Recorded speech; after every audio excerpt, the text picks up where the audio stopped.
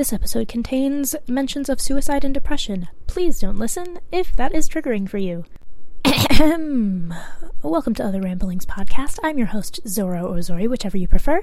Today's episode is about depression. A super exciting topic.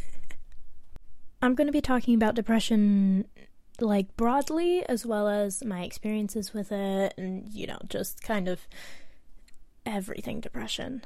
The reason I wanted to talk about depression is because recently, I've been doing okay.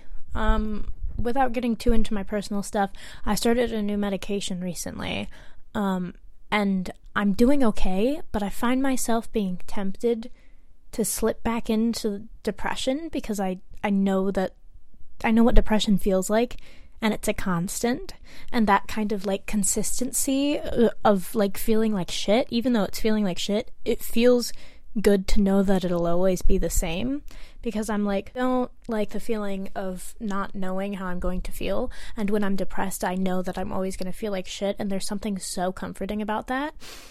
So it's really hard. It's hard to not want to be depressed when you're in a middle ground where I am right now, where like the little odometer of emotions could go either way. Like, I'm right in the middle, and I'm kind of teetering towards depression, where I'm like, I wish I was teetering towards happy, but I'm teetering towards depression, and it's I'm in such a spot where it's like, oh, I just want to give in. I just want to give in and just, like, sit in my bed and do nothing all day and just be depressed and just, like, not eat and just not take care of myself. I want to be depressed, even though I know, like, deep down that, one, that's not good for me, and two, that's not growth, and my goal right now and always is growth, and that's just going to be a waste of time, and it's an excuse. It's just an excuse, because I don't want to have to keep on putting myself out there and keep on putting in effort to things that don't necessarily turn out the way that I want them to. I'm turning on my fan because it's fucking hot in my room. So sorry if you hear the fan. But I feel like what people who don't get depressed don't understand is how comforting depression can be, and how easy it is to stay depressed. Because it's so much work to stop being depressed, and when you're just content, just in your little bubble of depression, it's so easy to just stay there and not want to get out. Because it's like, I hate everything, nothing has purpose, I'm worthless, why would I put in any effort into myself to get better? It doesn't make any sense. And I feel like it's so hard to explain to people who have never been depressed or don't have depression. It's hard to kind of express the comfort of depression to people, how difficult it is to not want to be depressed. Like, constantly I'll have like whenever I've had suicide attempts in my past, and when the time that I told my mom that I had attempted, she was like, hold on for me, like it's okay, like, life gets better, blah blah blah, and I was like, that's just not that's not what I need to hear right now. I was like, what I need to hear right now is just not that. Honestly, I don't know what I needed to hear right now, but it wasn't hold on for me. Like, no, bitch. We don't even get along very well. Why would I want to hold on for your sake? If anything, you're the reason I'm feeling suicidal. But obviously, like, depression and suicide, I think I've kind of, this might turn into a bit of a suicide episode, so I'm going to put a trigger warning in the description and in the beginning of this episode. Just went back and made a little forewarning in the beginning of the episode, so I'm back, but there was no leaving for you because of editing. Yay! But basically, I handle all of my issues very independently because of the way I am and the way that I was raised. I was raised in a situation where I didn't feel like I had anyone to go to, so growing up I learned that I needed to handle my issues independently and without help from others. And that's kind of what my depression stems from, because I like to isolate myself when I'm not doing well, and unless people reach out to me, I'm just going to continue to isolate myself until I get worse and worse and worse and worse, and then I start getting suicidal. And this has happened several times throughout my life. Obviously, I'm better now. I wouldn't be talking about it if I wasn't better now. I'm on medication. I have a psychiatrist, thank goodness. I have a therapist. I've done a lot of mental work and stuff. I have a support system. I'm a lot better now, but at times in my life where I at least felt completely alone. I wasn't, but I truly felt like I was. It was probably second semester of my first year of university. I talked in a previous episode about how I had struggled really, really, really hard with making friends and just kind of fitting in and just kind of finding my community. And it was especially difficult because I moved across the ocean to a place where I didn't know anybody for, thousands and thousands of miles. And so I was truly alone. And my friends from back home had kind of forgotten about me. They hadn't been checking on me not that it's their responsibility to check on me, but they hadn't texted me in a while. I had been texting them and they hadn't been responding. They had been way too busy, and I felt like they didn't care about me anymore. And so I started to kind of get into that mental state where I was like, oh, nobody cares about me. And I was like, okay, so that doesn't really matter then. If I died, then it wouldn't matter, which isn't true. But I think the mental state that I usually get into that makes me suicidal is I don't want to be feeling this way anymore. The only way to stop feeling this way is to kill myself, which I feel like isn't talked about enough, because a lot of times people think it's just like when people feel suicidal, people who have never felt suicidal think that it's due to people thinking they're alone, and so they'll always say, oh, well, you're not alone. And it's not, for me at least, it's not that. For me, it's completely internal, whereas some people, their experiences with suicide and the way that they feel suicidal has to do with their external surroundings. And I feel like it's a bit harder to help somebody who is dealing with internal things that are influencing their suicidal thoughts and such, because you can't go into their brain for them and kind of replace the pieces that are missing, But my friends and family certainly tried their best to help me. Some people tried harder than others, and some people helped more than others. That's just the way that it is. But in that situation, isolating myself certainly didn't help. But the comfort of being depressed and going, oh, tomorrow I have nothing going on. Oh, I'll just lay in my bed all day and I have no responsibility to do anything else. And so doing that for days on end is just what contributed to my depression. If I had gotten out of bed and gone and seen one of my friends who would have loved to have seen me because I was ghosting them at this point, if I had just gone and seen them, it would have helped so much. But because I convinced myself that the outside world is scary and that if I go outside, it's just going to make everything worse, I'm going to, have an awkward conversation and that's just going to make me devastated. I had just come up with all these horrific scenarios that could have possibly happened if I left the house. That also plays into the fact that I have social anxiety. So maybe your experiences are different, but obviously we're talking about my experiences, so it's okay if it's different.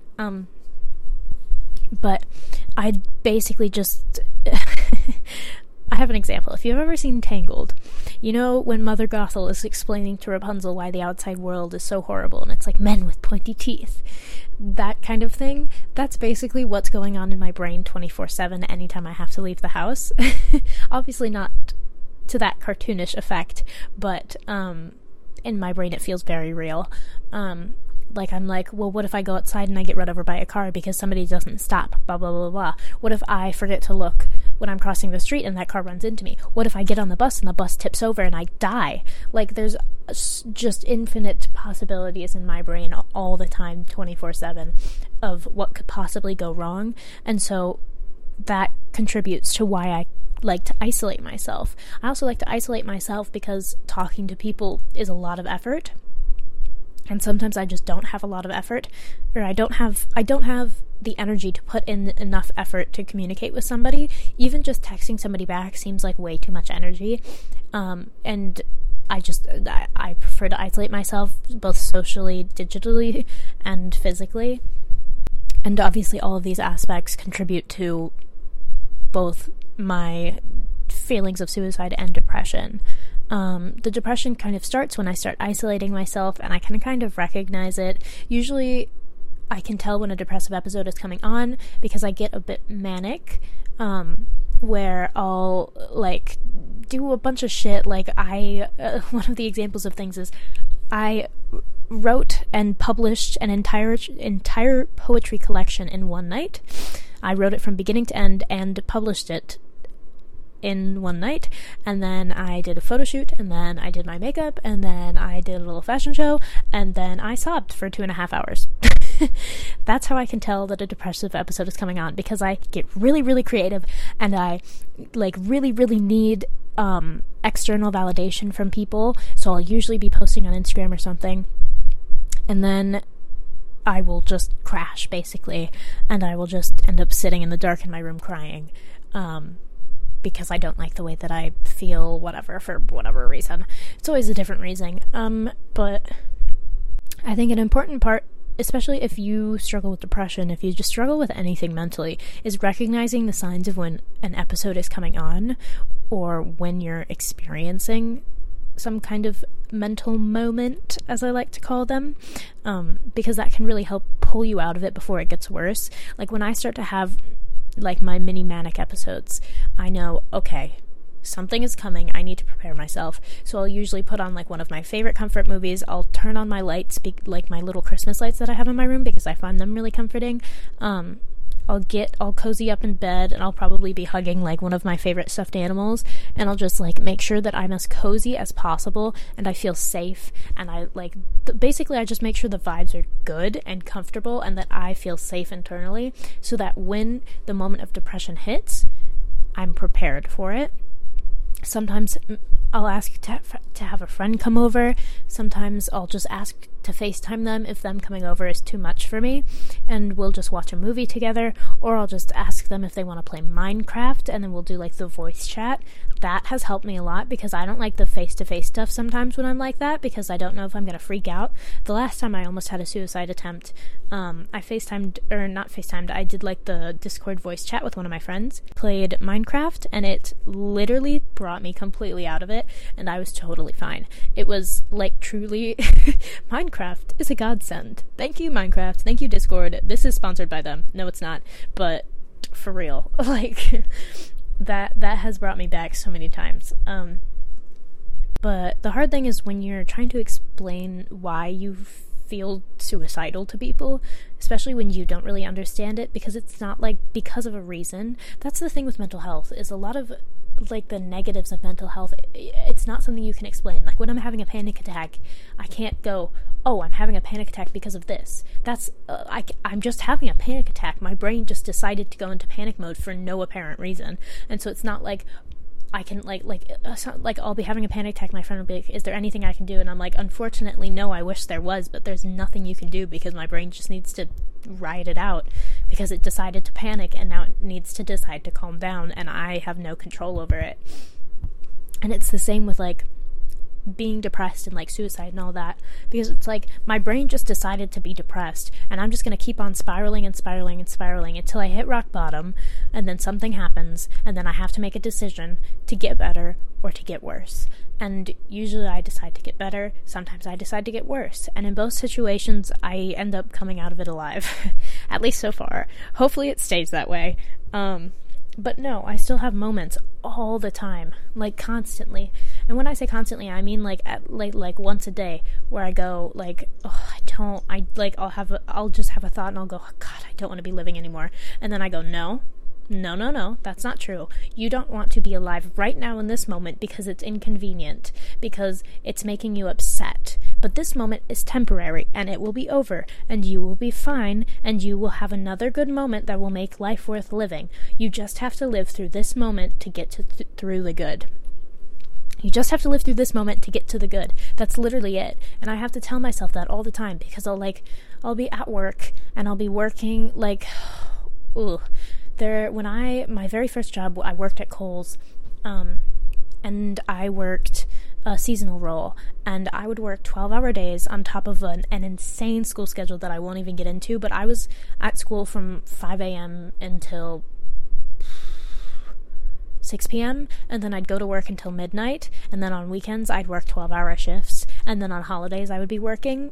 I would miss holidays because I'd be working, and my whole family would leave town to go visit family while I would be stuck alone in the house by myself because I had to work.